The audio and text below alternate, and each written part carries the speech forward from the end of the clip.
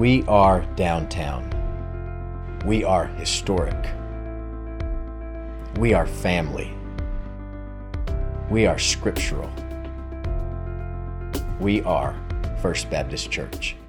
If you would, turn with me in your listening sheet. We're going to read aloud today the conclusion of our reverse text for this week. We have been all week long in Luke 8, verse 1 through 15, and we're going to read aloud together verses 11 through 15. So if you would, stand with me and let us read.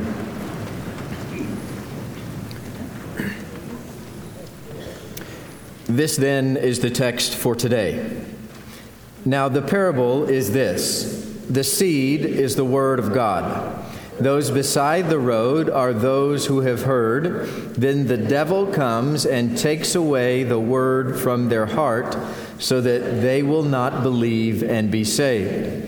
Those on the rocky soil are those who, when they hear, receive the word with joy, and these have no firm root. They believe for a while, and in time of temptation fall away. The seed which fell among the thorns, these are the ones who have heard, and as they go on their way, they are choked with worries and riches and pleasures of this life, and bring no fruit to maturity. But the seed in the good soil, these are the ones who have heard the word in an honest and good heart, and hold it fast, and bear fruit with perseverance. May God bless the reading of His Word.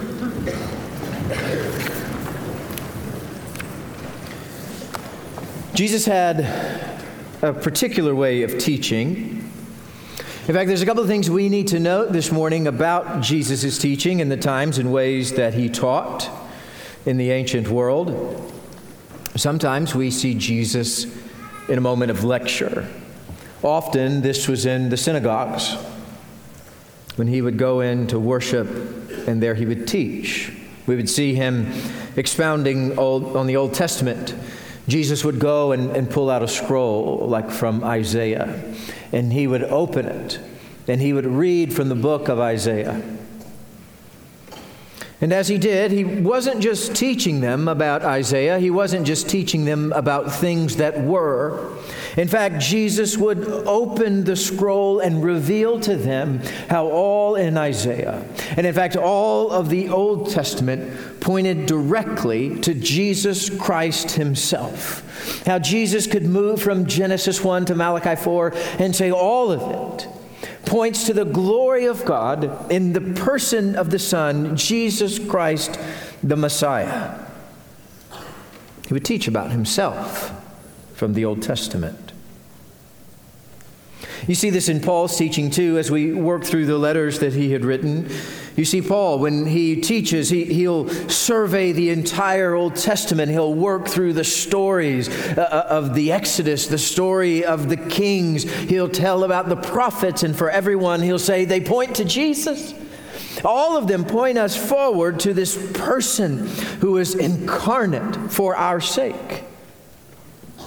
So recognize the value here that we hold a treasure. That every one of us who hold the Scripture in our hands and can flip through the pages with great joy, we hold a treasure. This great resource of information, and through all of it, in this version, there's some 1,100 pages here, and in 1,100 pages, we see every single one of them, even the maps in the back, point to the person who would be the center of the universe, the person by whom we would mark time, Jesus Christ. Now, be that as it may, as we flip through these pages, not only does Scripture point to Jesus Christ, but all of the created world as well points us up. And just like this sanctuary causes us to look up and say there is a God, all of creation itself, we're reminded in Romans chapter 1, verse 20, that all of creation itself are pointing up to Jesus. that you will know him by the order of created things, that the divine is found hidden in plain sight among the mountains and the valleys, that you will see the name of Jesus written in the clouds, and the birds will sing his name. Creation itself holds up our Savior Jesus as the one whom this whole universe revolves around. And this gets to the heart of Jesus' other teaching method. Jesus didn't just lecture from the Old Testament as he did, but there was more. This was good and appropriate in its time, but Jesus also used everyday life experiences to share the truth of the gospel. He would find moments of creation, like from a little seed, and begin to teach of the gospel, begin to teach of who he was out of this one little seed. In fact, you'll see through this new study where we're working through the parables in Luke that Jesus will be out and about teaching on the countryside or near the sea, and he will tell these stories about wine or gardening or animals.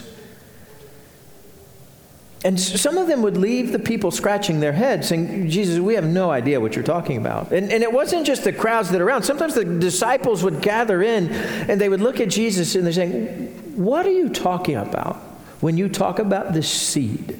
Because we don't see it. We don't get it. In fact, we see that in today's reverse text. In chapter 8, verse 9, the disciples come to him after and say, Jesus, would you please explain this to us? We need another way. We need another explanation. Sometimes he would explain it like he does in this week's text. Other times he didn't. He just let it stand. And what we see is most of these stories are relatively timeless. We still interact with the same kinds of things, like interacting with a seed. And these are timeless if you have some sense of agriculture. And I will say, I'm not claiming to have any sense of agriculture. I'm not sure what to do with this seed. But Jesus moves us forward with it. And what you'll recognize along the way is that these aren't just stories left for another age for us to dissect. These are eternal truths that Jesus is still teaching us today, that Jesus wants you to consider the seed this morning. He wants you to know the seed and internalize it. You see, sometimes the parable's heart is in the turn, or the parable is known through the grand gesture, and we'll see that often. Here in this text, the gesture at the outset of it is this generosity of the sower, the generosity of the farmer. See, think of it this way. Normally, when you have a garden, so they tell me, is that you take a special precaution with your seeds. That you take the seeds and you put them exactly where they need to go. And if you got to some point where you only had one seed, you are particularly careful about its final resting place. Now, this farmer that Jesus tells us about is just flinging seeds all over the place, tossing seeds by the road, throwing them on the rocks, sowing in the thorns, planting them in the soil. You know, Pastor Aaron spoke about this earlier on the revlog this week. You know, and even for those of us who don't farm, we can tell there's something different about this. There's something grand, there's something generous about this sowing. Because we would hesitate. That's what we do. We take a step back. We hesitate. We limit. And what we recognize, and we see a seed like this, and we will say a seed like this is a limited resource. In fact, if I'm going to be a good steward, I need to protect this and do everything I can to get the maximum out of it. And so what we try to do is we're going to say we're going to limit the risk. Now, this sower is just out there just sowing the seed anywhere and everywhere. But if we had this single seed, I feel like we would be so hesitant, we might never get it planted. In fact, it seems like our habits are more to investigate the seed, to watch the seed, to study it, to protect the seed. Never let it out of our sight. Because if it never got out of our sight, if it never got dirty, we would know exactly where it was. We'd hold it in our hand and never let go. But there's a couple of things that you need to know about this seed that Jesus is talking about. Now, for one, Jesus tells us very clearly, as he's telling the disciples when we get down into verse 11, he says, I'm not talking about a seed. This is not a gardening course. Right? But I'm telling you something very particular about the gospel. He's saying this seed is the word of God. This seed is a story. This seed can be retold countless times. In fact, this seed that Jesus has given us, it isn't a scarce resource. Now, we treat this like a scarce resource. Often, we take the Word of God and we treat it like it's something limited, like it's something that we need to protect. We don't want to share the story. We rarely, if ever, lift the story out of the pages of Scripture so that it might breathe among us. What we like to do is we like to close the pages and tuck it away. And we tuck it away like the fine china in the glass-paneled cabinet, that surely it will be safe up there, protected from everything else around it. But this seed, this story, this word isn't an heirloom to be displayed on a shelf. The seed that Jesus is talking about in this parable is a seed that is meant to get dirty. This is a seed that is meant to be used. This is your Scripture worn out and torn to pieces because you've used it every day of your life. It's not to be kept away. It is to be used often. You see, we treat this story like Jesus is talking about the good plates we only get out at the holidays. And Jesus is telling us, this isn't the fine china you get out on the holidays. This story is your everyday story. This is meant to be lived and used every single day of your life, the holidays and every day after. This is to be opened and loved and used. It is to get dirty. It is to be spread. It should be a part of everything that you are. See, when we get to verse 11, Jesus says, this seed is the Word of God. And see, one of the great things about this parable in particular is that we don't have to guess. You know, with some of Jesus' parables, we have to lean not on our own understanding, trust the wisdom of the Spirit, and try to discern what Jesus is teaching us. Here, with this one, the disciples were quick to ask him what he was saying, and he gives us the answer. We don't have to guess. We get the full explanation. And I do want you to take a minute for a side note here, because consider what's going on. When you are in a relationship with Jesus Christ, there is full disclosure. In fact, Jesus encourages discourse. He encourages conversation, and he will disclose himself to you. And in fact, Jesus will give you exactly what you need, and he will share the wisdom that you need to know right now, this day. In fact, you have the privilege of asking Jesus anything. You have the privilege of an ever-deepening relationship with him that he will share with you exactly what you need over the course of this life. And we'll get to this in the parables that are ahead of us. But if you don't understand something, ask him. It's like the disciples do here. When they don't understand something, they run to Jesus. And they ask Jesus, how do I make sense of this? Whether it's in Scripture or whether it's in life, when we don't understand something, if we go to Jesus Christ, he is the one who provides the answers and the wisdom and the hope, all that we need every day from here on out. And his disciples come and say, we don't understand. And Jesus says, here's the answer that you need. He told them exactly what he meant.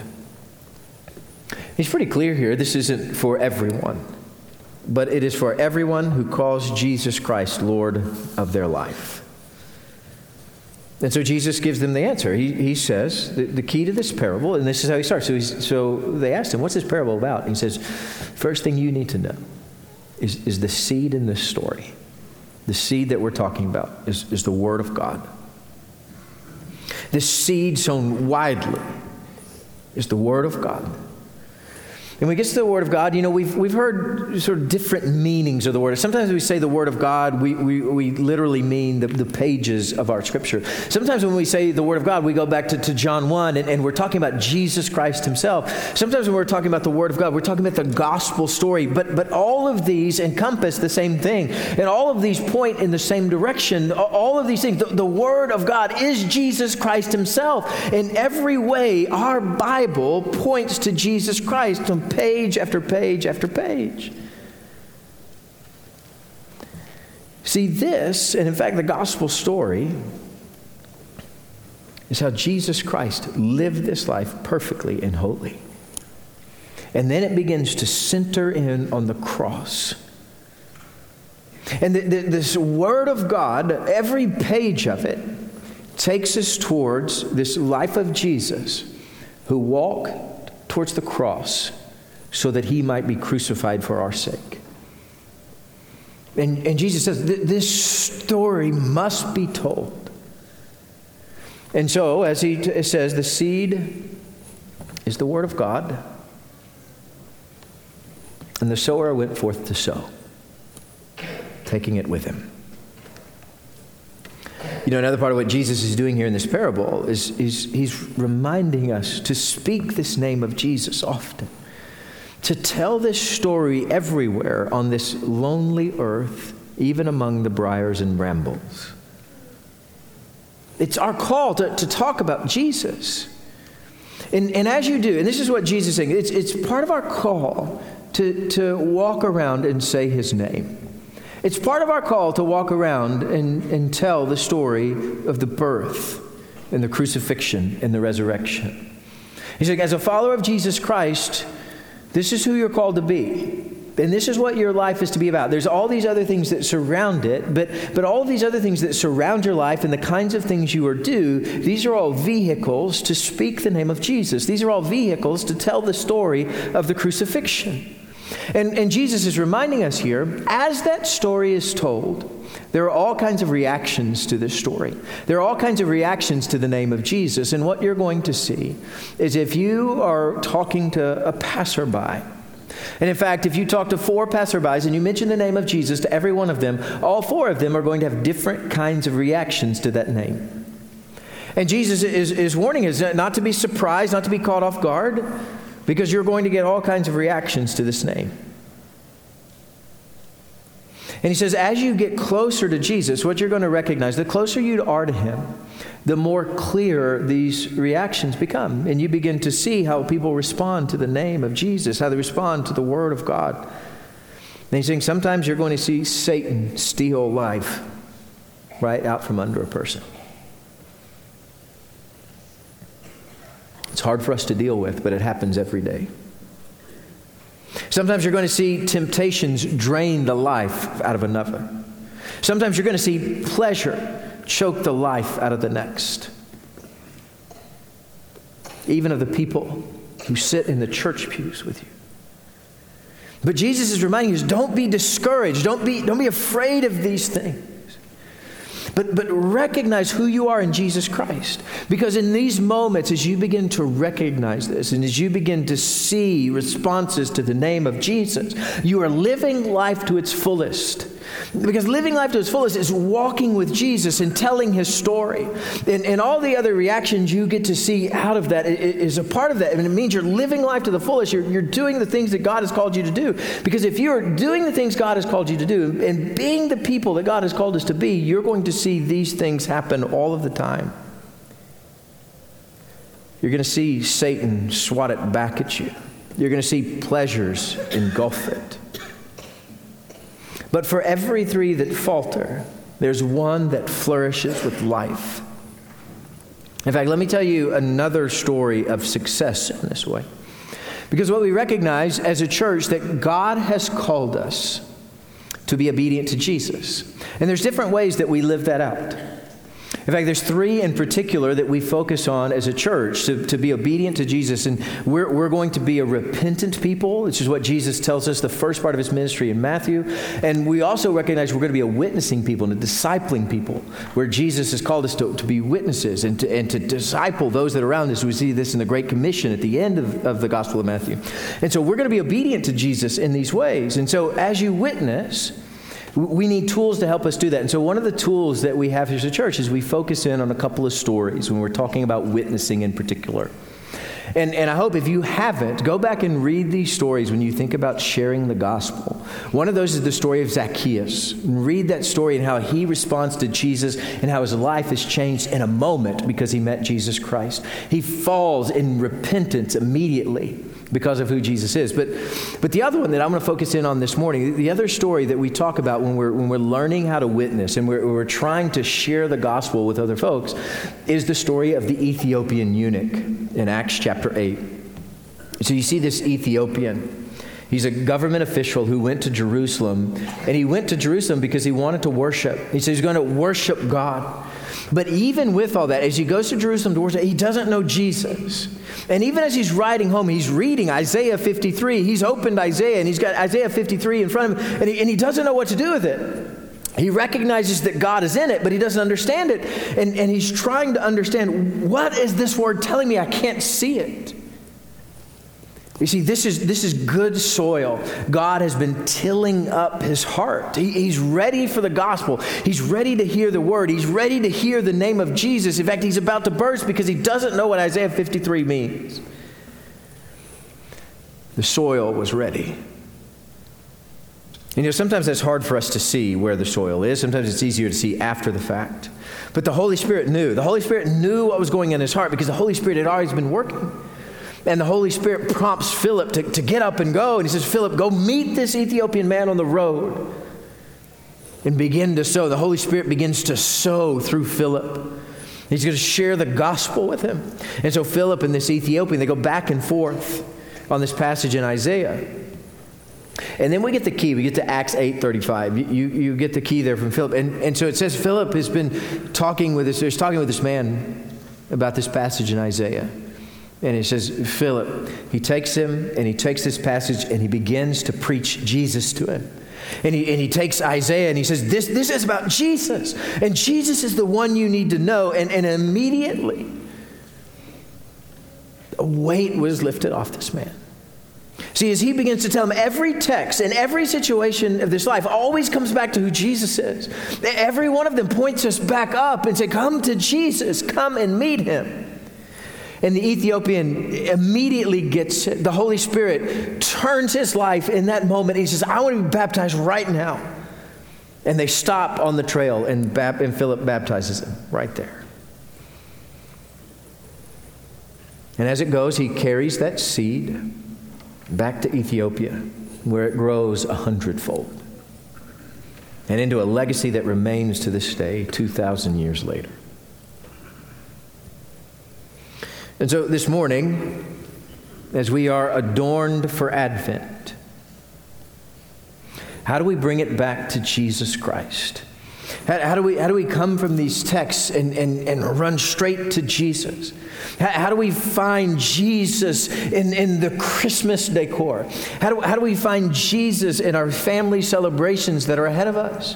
How do we find Jesus in the tragedy that we have faced in recent days? How do we find Jesus in the pain that we have known? How do we find Jesus as we lament? Because it is real and it is fertile. And what God is telling us this morning, everything that you have endured in this year is bound up and known in the person of Jesus Christ. If only we would surrender to him and take this word planted within us and let it flourish. May we be good soil that clings to this word of God so that it is multiplied by the power of the Holy Spirit. Let's bring it all back to Jesus this morning and worship him and him alone. Let's pray together.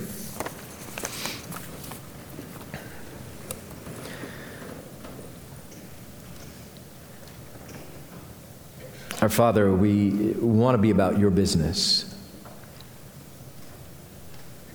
We want to follow you. We want to be with you. Lord, your Spirit is moving in our hearts and our lives. You're beginning a work that we can't even yet fathom. You're beginning the initial stages of producing fruit beyond our comprehension. And so, Lord, we pray that in your Spirit you would help us to take little steps forward today. Little steps of obedience, to cling to your word, and proclaim that Jesus Christ is Lord. So, Lord, would you help us walk in that way, that we might be faithful and obedient unto you. It's in the name of Jesus Christ we pray. Amen. First Baptist Church has been broadcasting its services of new life and historic faith for 46 years. We would like to ask that you continue to pray with us for this ministry and also for your financial support so that we can continue this ministry for years to come. Thank you.